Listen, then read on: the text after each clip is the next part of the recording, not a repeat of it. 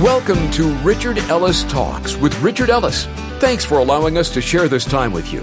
Honestly, it's our favorite time of the day where we get to hang out together and talk about how the truth of God's Word can make a huge difference in your life. And that's what we're going to hear from Richard in a way that only he can do, with words of hope, insight, and humor. You may be stuck in traffic or stuck in life. Either way, today's message is going to help get you on the right track as you learn how much God loves you right where you are. So let's get right into today's talk. Here's Richard Ellis. The title of today's message is Stand Up Man. What is a stand-up man? Always ready to be there and possibly defend another person, always being reliable and trustworthy, basically being someone you can depend on.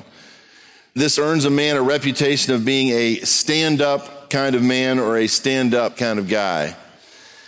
So we're going to talk about standing up today. Turn to Joshua 24. We're going to start there. While you're looking for that, I'll add some comments here. Obviously, we're not limiting this to just men standing up, but we're going to emphasize that a little bit. You go back through history, Martin Luther stood up. Martin Luther King stood up. William Wallace. If you've ever seen the movie Braveheart, that's William Wallace. One of my favorite scenes is William Wallace at the front of the army, not on a white horse where he could retreat quickly, taking a stand, leading his troops into battle. If you remember Tank Man in China, Tiananmen Square, the guy that stood out there, seemed like a nutcase, but man, 4 tanks backed up behind him, and for a little while he shut them down, and just something simple as taking a stand, trying to shut something down. Rosa Parks, she took a stand by taking a seat, and sometimes that's what you do. Esther in the Old Testament, great story if you've never read the book of Esther.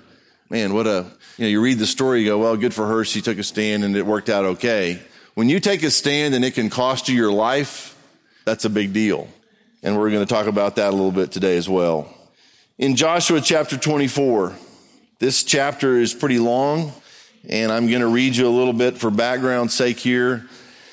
Joshua 24, verse 1, Then Joshua gathered all the tribes of Israel to Shechem and called for the elders of Israel, for their heads, for their judges, and for their officers, and they presented themselves before God.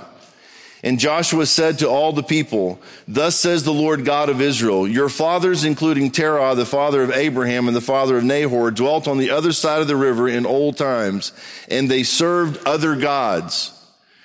Then I took your father Abraham from the other side of the river, led him throughout all the land of Canaan, and multiplied his descendants and gave him Isaac. To Isaac I gave Jacob and Esau. To Esau I gave the mountains of Seir to possess, but Jacob and his children went down to Egypt. Also I sent Moses and Aaron, and I plagued Egypt according to what I did among them. Afterward I brought you out. Then I brought your fathers out of Egypt, and you came to the sea, and the Egyptians pursued your fathers with chariots and horsemen to the Red Sea. So they cried out to the Lord, and he put darkness between you and the Egyptians, brought the sea upon them, and covered them. And your eyes saw what I did in Egypt. Then you dwelt in the wilderness a long time. And I brought you into the land of the Amorites, who dwell on the other side of the Jordan, and they fought with you, but I gave them into your hand, that you might possess their land, and I destroyed them from before you. Then Balak, the son of Zippor, the king of Moab, arose to make war against Israel and called Balaam, the son of Beor, to curse you. But I would not listen to Balaam. Therefore he continued to bless you. So I delivered you out of his hand. Then you went over the Jordan and came to Jericho.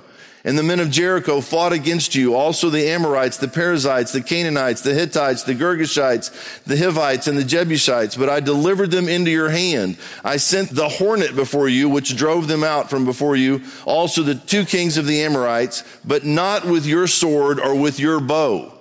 I have given you a land for which you did not labor. So he says, it was not with your sword, not with your bow. God even uses hornets to chase people out. Like, you didn't do that. That was me. I have given you a land for which you did not labor, in cities which you did not build, and you dwell in them. You eat the vineyards and olive groves which you did not plant. Now therefore fear the Lord, serve him in sincerity and in truth, and put away the gods which your fathers served on the other side of the river and in Egypt. Serve the Lord. It's so simple. You say, well, thank God we don't have other gods. You read this in other parts of the world, they have other gods. They have little statues in their houses. You say, well, I don't have any statues in my house. What do you serve? That is your God. So you say, well, I got to have a job. It's one thing to do a job. It's another thing to serve your job. And if you're more focused on money, if you're more focused on business, you're more focused on even a person. From time to time, I hear a mom or a dad and you think, well, it's not a bad thing. Oh, here's a picture of my children. They are my life. You cannot make your children your life. You cannot make your wife your life. They may not make it. You can't make your husband your life. You make Jesus your life. You make him the one you serve. And then all the other things get sorted out and prioritized. All right, keep reading. Simply says, serve the Lord. And if it seems evil to you to serve the Lord, choose for yourselves this day whom you will serve. So now think about, this is what he's saying. And usually we get people read the verse I'm about to read. But if you say, well, I think it's evil, from my perspective, to serve the Lord to be evil, then choose someone who are you going to serve? Who was it? You got to serve somebody. It may be the devil, it may be the Lord. Remember that song? Bob Dylan? You got to serve somebody. So who are you serving? You say, well, I'm self-serving, like a restaurant of some kind. It's all about me. It's self-serve. Take care of me. What about me? If it seems evil to you to serve the Lord, choose for yourselves this day whom you will serve, whether the gods which your fathers served that were on the other side of the river, the gods of the Amorites in whose land you dwell. But as for me and my house, we will serve the Lord. It's a simple statement. He says, you choose for yourselves, but me and my house. Now that's something different. If Joshua just said, I will serve the Lord, that's one thing. But when he as a man says, as for me and my house, we will serve the Lord, that's a stand-up guy right there. You say, well, you can't force your family to serve the Lord. You can lead your family somewhere if you're not leading them. Too many men are afraid to lead because they think it's going to cost them something in the short run and don't think about what it's going to cost them in the long run. You say, well, what if my wife cuts me off? What if she threatens something? Dude, if that's who you're married to, that's coming anyway, no matter what. You say, well, that means going to make me a dictator. No, it makes you a leader. And if you're a true leader, you're a servant. You're serving that woman. You're not bossing her around. But there are moments in a family, in a home, in a marriage where you say, no, we're not doing this.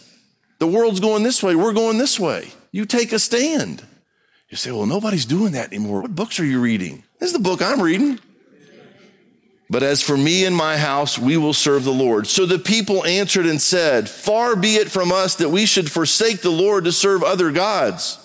For the Lord our God is he who brought us and our fathers up out of the land of Egypt from the house of bondage, who did those great signs in our sight and preserved us all the way we went and among the people throughout whom we passed. And the Lord drove out from before us all the people, including the Amorites who dwelt in the land. We also will serve the Lord, for he is our God. So he says, for me and my house, we will serve the Lord. I said, okay, we also will serve God. But Joshua said to the people, now listen to this. You say, well, they had a little pep rally. Joshua goes, I'm in, are you in? We're in. Here we go. But look what he adds to this. But Joshua said to the people, you cannot serve the Lord, for he is a holy God. He is a jealous God. He will not forgive your transgressions nor your sins. If you forsake the Lord and serve foreign gods, then he will turn and do you harm and consume you after he has done you good. And the people said to Joshua, no, but we will serve the Lord. So Joshua said to the people, you are witnesses against yourselves that you have chosen the Lord for yourselves to serve him. And they said, we are witnesses. Now therefore, he said, put away the foreign gods which are among you and incline your heart to the Lord God of Israel. And the people said to Joshua, the Lord our God we will serve, and his voice we will obey. Underline, if you feel comfortable, underline stuff in your Bible, underline that phrase in verse 24. The Lord our God we will serve, and his voice we will obey. You do those two things, your whole life will change. You serve him, and you obey his voice, and you cannot live the same life. It is not possible. So one guy takes a stand, and a bunch of other people follow. Here's what I think we might have lost sight of. You say, well, I don't want to be offensive. I don't want to, it's really not my business what someone else does, and, I'm just not going to get involved. Sooner or later, you have to take a stand, sooner or later. So when someone takes a stand and says, I'm going to try to do the right thing, the responsibility of other believers, and when men take a stand, the responsibility of other men is to go stand behind them and say, I will stand with you. You will not have to stand alone. It is very difficult to stand alone. So when someone takes a stand and you believe in what they're saying, go stand with them. Don't leave them by themselves. All right, go to Acts chapter 6. Acts chapter 6, verse 1. Now in those days when the number of the disciples was multiplying, so the church had just been born, thousands of people were getting saved, they had everything in common, it says, and literally there was food being distributed to make sure nobody was without. Those days, the number of the disciples was multiplying. There arose a complaint against the Hebrews by the Hellenists because their widows were neglected in the daily distribution. So stuff's being handed out and these widows are getting left out. Then the 12 summoned the multitude of the disciples and said, it is not desirable that we should leave the word of God and serve tables. Therefore, brethren, seek out from among you. So here was the challenge. Seek out from among you 7 men of good reputation, full of the Holy Spirit and wisdom, whom we may appoint over this business. But we will give ourselves continually to prayer and to the ministry of the word. So the criteria, these are not called disciples, not elders, not deacons. They just need 7 guys to help serve the tables. But they had to be, look what kind of people they had to be. Stand-up guys. More than that, good reputation, full of the Holy Spirit and wisdom, whom we may appoint over this business. Verse 5, the saying pleased the whole multitude, and they chose Stephen, a man full of faith in the Holy Spirit, and it lists the other 6. Then look down at verse 8. And Stephen, full of faith and power, did great wonders and signs among the people. This is just some guy they picked to serve tables, but look at the game he's got. Then there arose some from what is called the synagogue of the freedmen, Cyrenians, Alexandrians, and those from Cilicia and Asia, disputing with Stephen. And they were not able to resist the wisdom and the spirit by which he spoke. Then they secretly induced men to say, we have heard him speak blasphemous words against Moses and God. And they stirred up the people and the elders and the scribes, and they came upon him and seized him and brought him into the council. They also set up false witnesses who said, this man does not cease to speak blasphemous words against this holy place in the law. For we have heard him say that this Jesus of Nazareth will destroy this place and change the customs which Moses delivered to us. And all who sat in the council looked steadfastly at him, saw his face as the face of an angel. Man, that is some kind of guy right there. Who is that man? Picked to serve tables, but powerful things are happening. Now let's go to chapter 7. So he's been accused of all this. They got him in front of the high priest, and the high priest said, are these things so? And he takes off.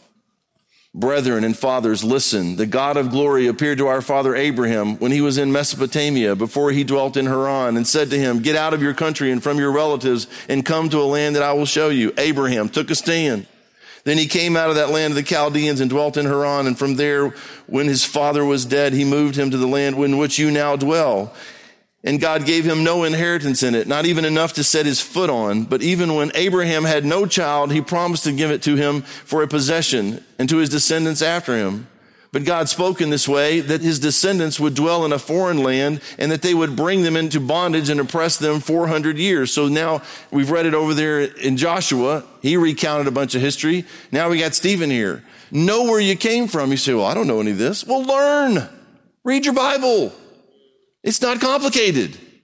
And the nation to whom they will be in bondage I will judge, said God, and after that they shall come out and serve me in this place. Then he gave him the covenant of circumcision. And so Abraham begot Isaac and circumcised him on the 8th day. And Isaac begot Jacob, and Jacob begot the 12 patriarchs. And the patriarchs, becoming envious, sold Joseph into Egypt, but God was with him. So he starts going through this whole process, then moves on down to verse 20, gets to Moses. And they say, well, what in the world is he doing? He's going through the whole history. The chief priest, these guys know all this stuff. At this time, Moses was born and was well-pleasing to God, and he was brought up in his father's house for 3 months. So when he was set out, Pharaoh's daughter took him away and brought him up as her own son. And Moses was learned in all the wisdom of the Egyptians and was mighty in words and deeds. Now when he was 40 years old, it came into his heart to visit his brethren, the children of Israel. And seeing one of them suffer wrong, he defended and avenged him who was oppressed and struck down the Egyptians. So Moses killed some guy, taking a stand. For he supposed that his brethren would have understood that God would deliver them by his hand, but they did not understand. And the next day he appeared to 2 of them as they were fighting and tried to reconcile them, saying, men, you are brethren, why do you wrong one another? But he who did his neighbor wrong pushed him away, saying, who made you a ruler and a judge over us? Do you want to kill me as you did the Egyptian yesterday? Then at this saying, Moses fled and became a dweller in the land of Midian, where he had 2 sons. And when 40 years had passed, an angel of the Lord appeared to him in a flame of fire in a bush in the wilderness of Mount Sinai. And it goes on then to talk about what Moses did and going into Egypt, to deliver the people of God. Go down to verse 35. This Moses, whom they rejected, saying, who made you a ruler and a judge, is the one God sent to be a ruler and a deliverer. The question was, who made you a ruler and a judge? But God sent him to be a ruler and a deliverer by the hand of the angel who appeared to him in the bush. He brought them out after he had shown wonders and signs in the land of Egypt and in the Red Sea and in the wilderness 40 years. This is that Moses who said to the children of Israel, the Lord your God will raise up for you a prophet like me from your brethren. Him you shall hear. This is he who was in the congregation in the wilderness with the angel who spoke to him on Mount Sinai, and with our fathers, the one who received the living oracles to give us, whom our fathers would not obey, but rejected. So now he's building a case. All this has happened, the history he's recounting, but now the rejection. And in their hearts they turned back to Egypt, saying to Aaron, make us gods to go before us. As for this Moses who brought us up out of the land of Egypt, we do not know what has become of him. And they made a calf in those days, offered sacrifices to the idol, and rejoiced in the works of their own hands. Then God turned and gave them up to worship the host of heaven, as it is written in the book of the prophets. Did you offer me slaughtered animals and sacrifices during 40 years in the wilderness, O house of Israel? You also took up the tabernacle of Moloch and the star of your god Rephan, images which you made to worship, and I will carry you away beyond Babylon. Our fathers had the tabernacle of witness in the wilderness as he appointed, instructing Moses to make it according to the pattern that he had seen, which our fathers, having received it in turn, also brought with Joshua into the land possessed by the Gentiles, whom God drove out before the face of our fathers until the days of David, who found favor before God and asked to find a dwelling for the God of Jacob. But Solomon built him a house. However, now listen to this. Solomon, Old Testament, built him a house. However, the Most High does not dwell in temples made with hands. As the prophet says, heaven is my throne and earth is my footstool. What house will you build for me, says the Lord, or what is the place of my rest? Has my hand not made all things? You stiff-necked and uncircumcised in heart and ears, you always resist the Holy Spirit as your fathers did, so do you. Now, this is not how to make friends and influence people, by the way, again. So he's laid all this out, telling their history, his history, their history, and now he's starting to address them as though they're the same kind of people that rejected God before.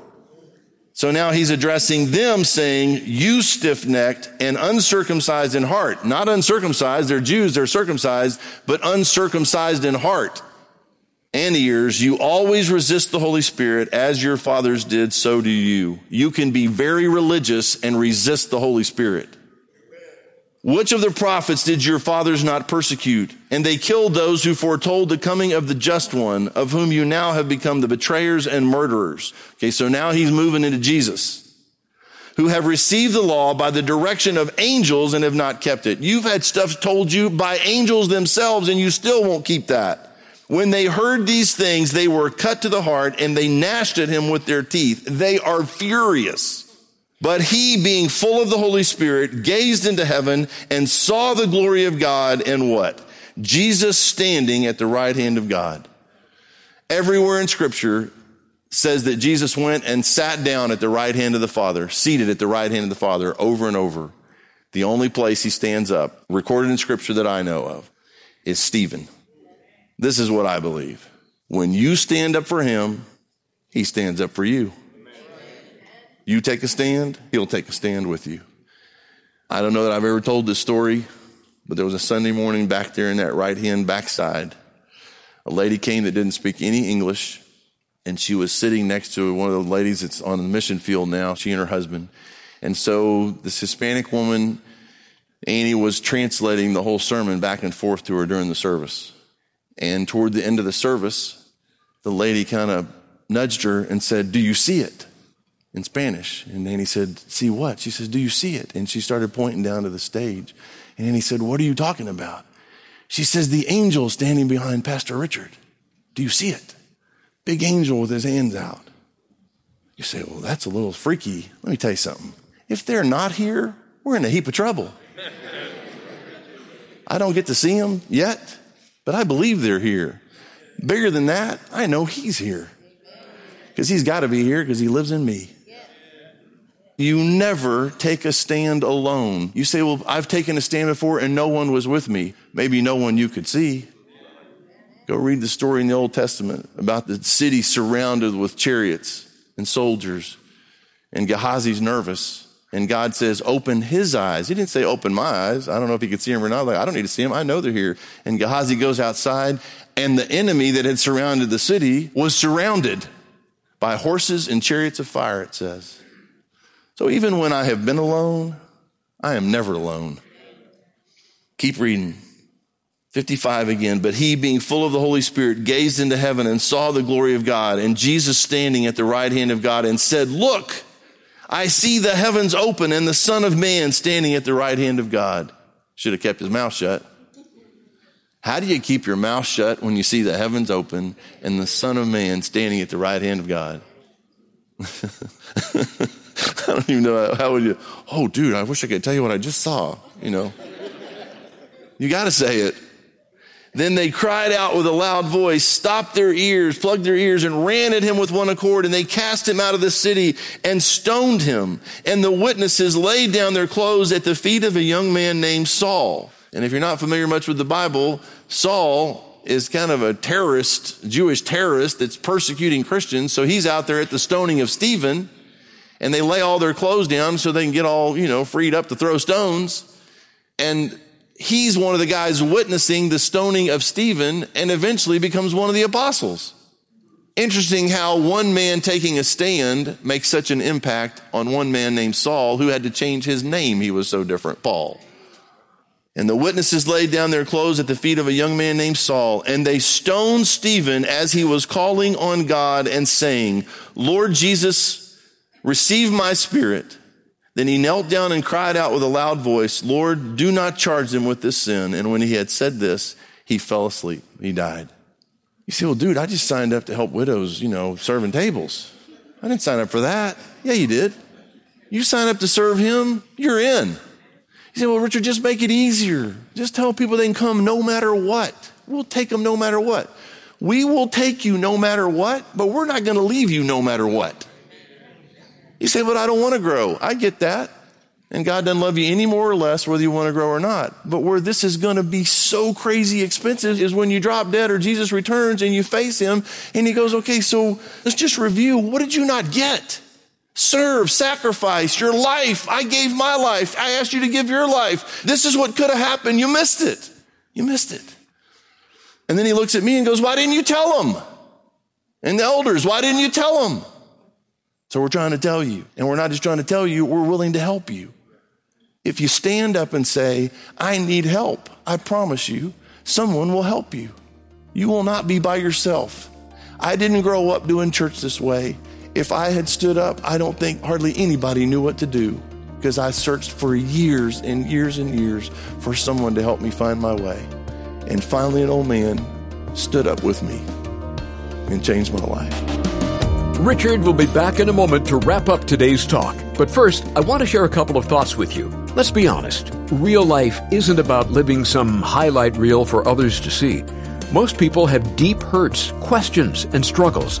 Well, we get it, and we want to help you in any way we can. So let's keep this conversation going. You can give us a call anytime at 855-6-RICHARD or connect with us at our website, richardellistalks.com. You can even put in your prayer request right there on the prayer wall. Call us at 855-6-RICHARD or online at richardellistalks.com. And now let's get back to Richard with a final word on today's show. Fidel Castro is no friend of the Christian life, but he does know something about commitment. He gave an interview after the revolution and takeover. The interviewer asked him, if you had to do it over again, how many people would it take you to succeed? Castro answered that he did it the first time with 84 core people who helped execute the plan. But if he did it again, could carry out the revolution with just 4. Of course, the 4 would need to be willing to die. We have a Savior who stood up and laid down and stood up again. And I don't know if he gets up for everybody when they die, but what a crazy thing that would be to see the heavens open and your Savior standing to greet you. Take a stand. If you say, well, I can't stand alone, then take a stand and pray that someone will stand with you. I promise He will not just stand with you. If you're a Christian, He'll stand in you. He's the only way I stand at all. It's not me standing here. It's not me. It's Christ in me. That's my only hope. This has been Richard Ellis Talks with Richard Ellis. There's only one reason we do this program: to take the planet with the good news of Jesus Christ. That's our message and our mission. And you have a vital part of doing that along with us. If you've been encouraged by these talks with Richard, be sure to share with someone about the change they've made in your life. And we'd love to hear your story as to how the talks have made a difference to you. Give us a call. We'd love to talk with you. 855-6-RICHARD. You can also reach us through our website, richardellistalks.com. And while you're there, check out all the fun and informative pages we put together for you, richardellistalks.com. While you're there, be sure to click on the Contribute tab at the top to send your generous gift. If the program is making a difference to you, your gift will make a big difference to us. Until next time, thanks so much for listening to Richard Ellis Talks.